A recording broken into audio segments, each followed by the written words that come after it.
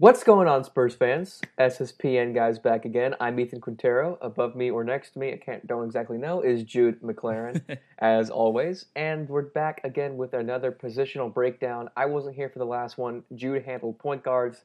That video is actually doing pretty well right now as far as views Yeah, I goes. noticed that. That was crazy. I was like, dang, we haven't posted in a minute, but that, Yeah. that did pretty well. So I'm glad that the people need it. They need, there's not a lot of people that talk about this off-season Spurs stuff, especially in this kind of weird bubble that we're in. And not talking about last year's bubble. When I mean bubble, it's just like this time period of it's before free agency, so not all the dominoes that happen in free agency that lead to a lot of different roster moves have happened yet. So it is a lot of speculation, but it's also one of the more curious parts of the offseason. And honestly, because of that, one of the more interesting, just because not all those dominoes have fell yet, and there's still so much uncertainty going into it. I couldn't agree with you more, Jude. So let's get on into it. We're doing shooting guards today.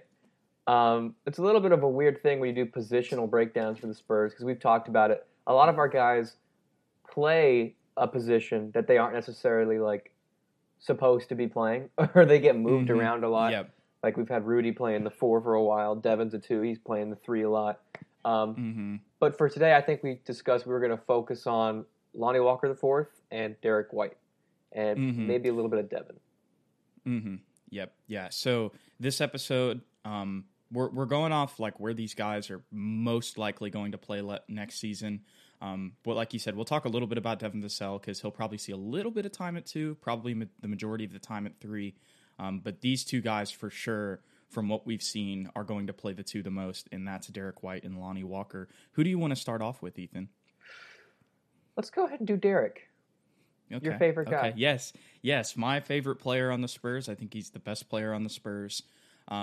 And I think that once again, just like whenever he got COVID and he was coming off that 26 or 25 point game, I believe it was 26 against the Hornets where DeJounte had 25 as well.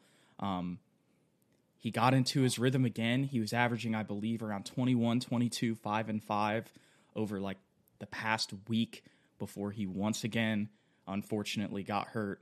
And that was just the story of Derek White this season, unfortunately. I really think that since we saw the bubble last year, and even the playoffs before that, he really broke out, and he showed that, in types of games like last night, like the Bucks and the Nets, those are games that I really think, I know this sounds crazy, but like from what I have seen of Derek White in big games, in playoff situations, or obviously the bubble wasn't a playoff, but those 8 games meant more than any of their games in the regular season, right?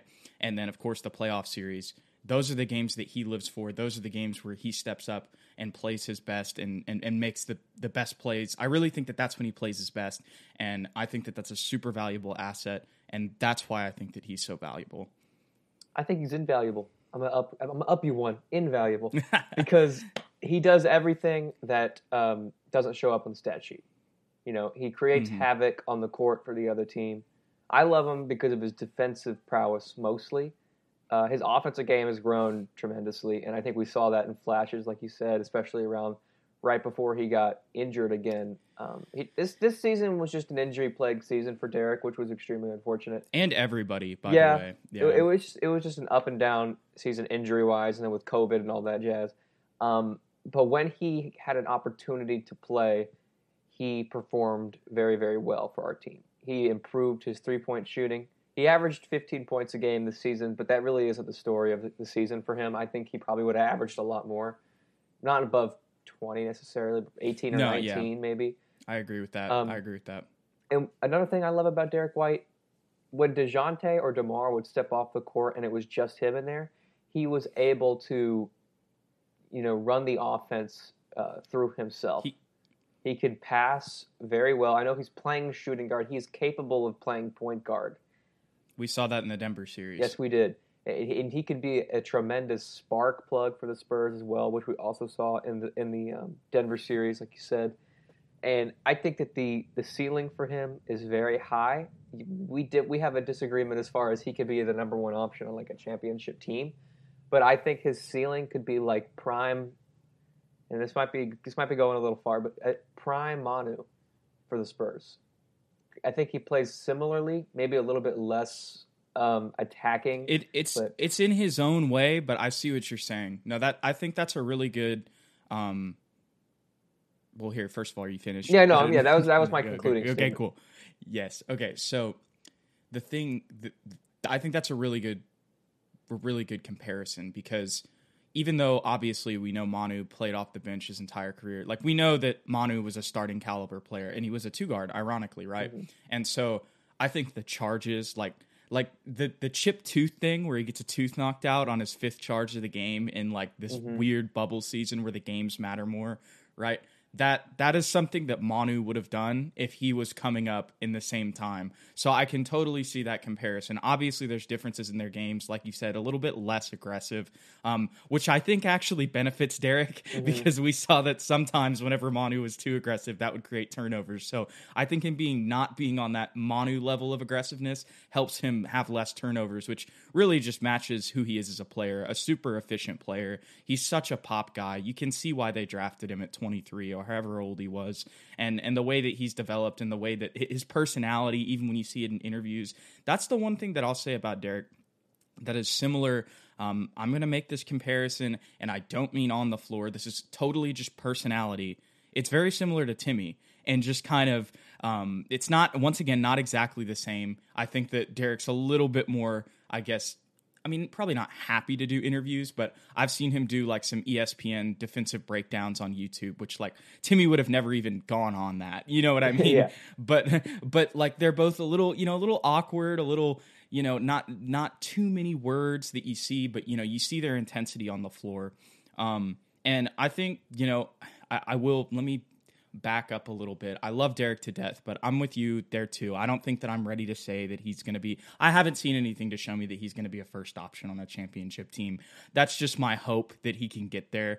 And that would be awesome if that could happen, but is that really super realistic? Maybe not. But at the same time, I do think that he can be a part of a big 3 on a championship team. I don't think that that's out of the question for sure. So I think that really, once again, just the injury-plagued season for Derek White. And I think you mentioned his shooting. Going back to the bubble, he was looking like Damian Lillard. Yeah, that's how he was looking. Yeah. Yes. And there were a lot of people who were shooting like crazy in the bubble.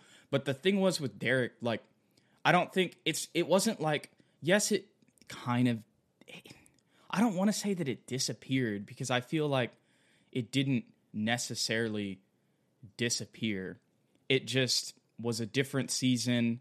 They had they knew what they had in Keldon. They had a different game plan. You know what I mean? The rhythm wasn't there, in my opinion. Yes, they had found a rhythm, and then Derek came back, and it was like, how do we blend him now into this rhythm? And it took a while.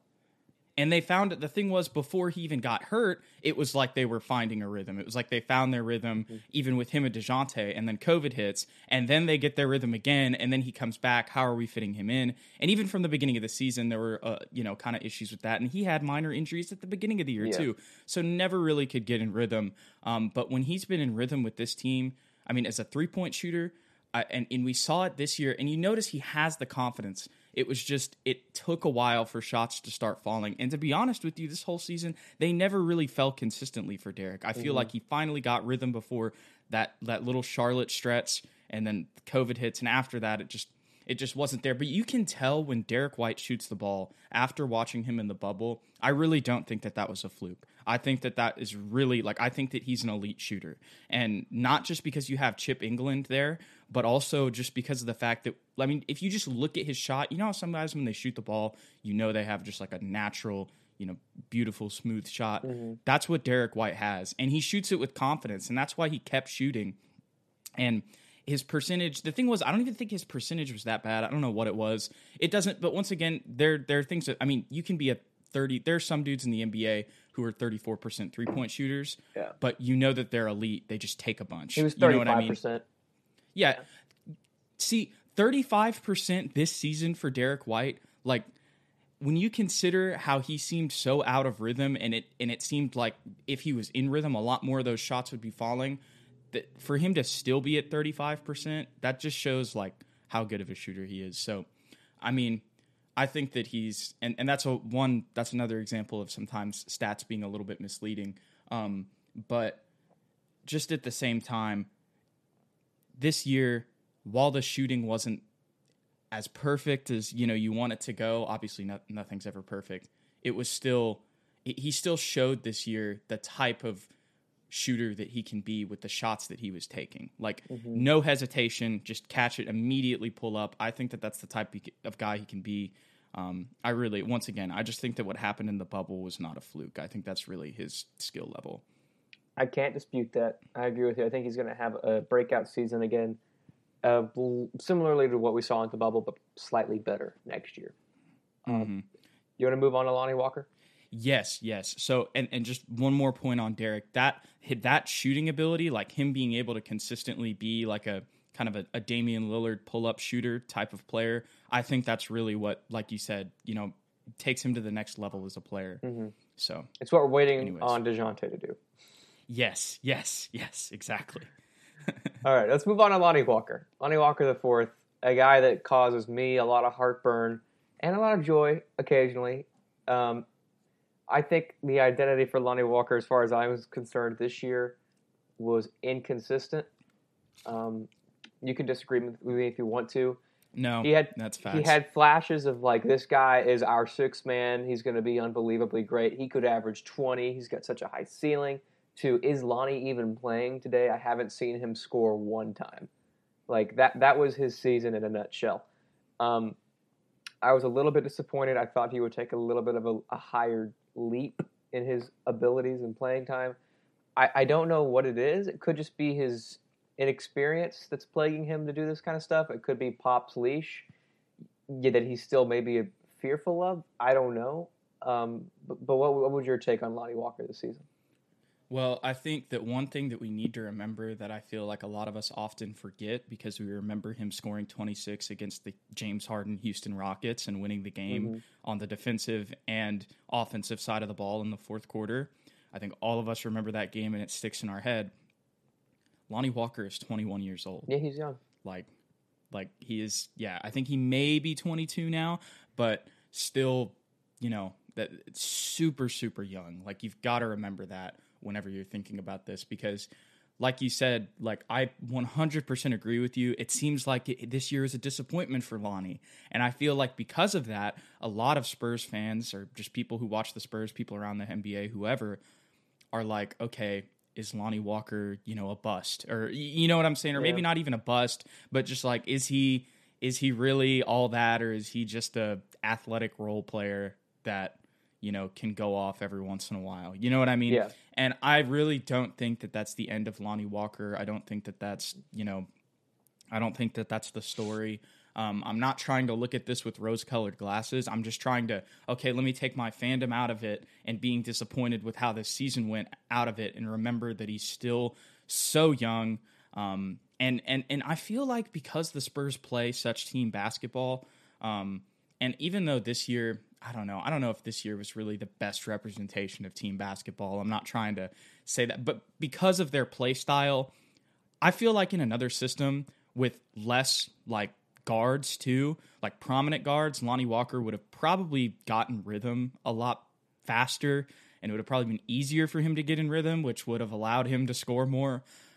So I just don't think that the way that this season went is a representation of his talent level.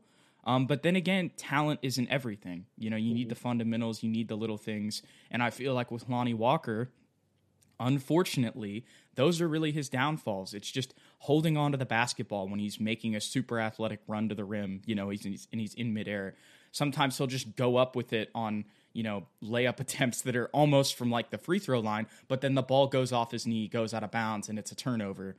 And you just see the look on his face. You see the look on Pop's face. And we all have that same look on our faces if you're a Spurs fan, right? So, which is eerily similar to Manu. That is one thing.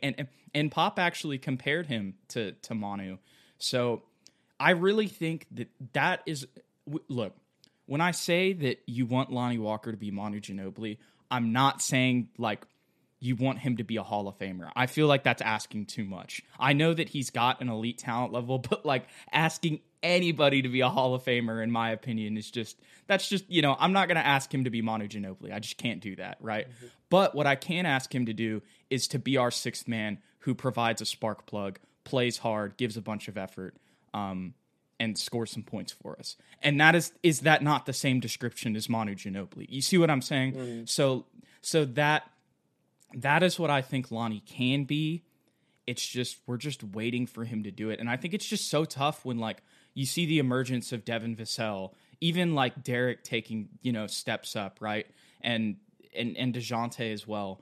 I think it's just tough in that crowded backcourt for him to really emerge, Mm-hmm. And so it's going to be really interesting with Lonnie Walker. I'm kind of moving into some other stuff right now, but just with the fact that, we only have so much money to give out. And I feel like a couple years ago, we thought Lonnie Walker was going to be a part of this team for a long time, maybe a potential all-star player. I mean, freaking Jay Williams, or not Jay Williams. I can't believe I'm forgetting his name. He works for ESPN. He has a hairline. Everybody makes fun of him. Jalen Rose, yeah. Yes. Jalen Rose compared him to freaking Dwayne Wade, which is probably a little bit crazy on draft night, but still, that is an example of the type of like hype that Lonnie had coming out of the draft. He kind of fell a little bit too, just like Keldon and all these other guys, right? So I think we're just really waiting, similar to Derek White, we're waiting for him to just get in rhythm and use all of the talents he has to the most maximized value, if that makes sense. Yeah, that makes sense. That makes sense. Sorry if my dog's barking right now. I don't know if you can hear it. He's freaking out in the other room. But what I was going to say for Lonnie Walker is I don't want people thinking that I was just completely disappointed with him. He did improve from last season to this season, and he has consistently improved, and I think he's a hard worker and all that. We watch his Instagram stories and all that stuff. He grinds during the off season. But another thing I didn't think about until right now, because he's coming off the bench, and this year he had Rudy and Patty, there could have been that... Who are isolation players. Mm-hmm, it could have been that their games don't fit, and he was deferring to the vets a little bit too much than he should have. I don't know if I said that correct. Too often. You did. Yeah. So, in my opinion, before we all get up in arms, I know we all to discuss Spurs fans, like if you had to trade someone from the young core, who would it be? Most people have said Lonnie Walker, and that's fair. But I think I'd roll with that too. Yeah, probably me as well. But let's give him next season to prove himself again. And if next year it's the same or worse, then we have our answer. But I think if he's the main guy, like you were talking about, like the Manu role, where it's pretty much going through him, other than Trey Jones, because I think we already talked about Trey Jones, but I think him playing alongside Trey Jones will actually help him, because Trey Jones is not looking to score. Trey Jones is looking to get his other weapons involved, and that's where Lonnie comes in. So I think next year he has an opportunity to be, I want to say 15 points a game. Yeah, I agree. Maybe he more. Has if they establish him and be like, okay, you've been in the league for this long, you had your vets, you're our sixth man, mm-hmm. you're our go-to scorer off the bench, right? And all we need is 15. Just get us 15. Just go get yours, Lonnie. Like, and I think a lot of those little mistakes, like him turning the ball over, like they're kind of fundamental things. Mm-hmm. Him getting too excited, basically. You know what I mean? And that is such a young player thing. Like, that is something that eventually players grow out of. This is a common thing that, I mean, maybe some guys never do, but most players, like in Lonnie Walker's mold, and maybe I'm wrong. Y'all can tell me in the comments if I just don't know what I'm talking about and I'm completely wrong. But, like, I think that a player on his trajectory with just a certain amount of, like, reps, like, that is just, those things are going to stop happening, like, as the more experience you gain. So, and I think with him getting the ball more this year, ideally, unless, they do something crazy and we just have a bunch of veterans on the bench again. But, once again, this is all not barring that. If he is going to be our backup too, I really think that that's going to help him out. I think that he'll still make mistakes, but I think that it's reasonable to believe that he should really make that jump this year. Because I feel like a lot of Spurs fans, like you said, we don't want to hop off the train right now, with the way that last year went. I think we can give him a little bit of a mulligan. Just because I think that the Patty Rudy point that you made was just fantastic, because those are ISO guys. And really, Lonnie's game is a lot of isolation. Like, he has become a better spot-up shooter. You talked about improvements. That's something that he got a lot better at, which is huge, because he really wasn't that type of guy coming out of college. Now we just need to see him consistently with the ball in his hands. Can he consistently make plays? Because that's what we thought he was going to be when we drafted him. Yeah. I agree, Jude. I agree. Do you have any final points? Because that's pretty much all I had to say about And I think that's perfect on our time here, too. Yeah. We're going to wrap it up in about 20 minutes. Perfect. Well, thank you guys so much for watching our shooting guard positional breakdown here on SSPN. Make sure you get in tune with our podcasts on all podcast platforms. It's Apple Podcasts and Spotify, all that jazz. It's on Google, everywhere, like whatever you use. So. And check out our other videos here as well on our YouTube channel. Like and subscribe, all that stuff. Comment if you want to see something else from us, or if you have any disagreements. We always love to talk to you guys in the comment section. And if you don't have any other questions or concerns, Jude, I'm Ethan Quintero. That's Jude McLaren. And we will catch you guys with our next positional breakdown, small forwards. Thank you guys for watching. Go Spurs, go.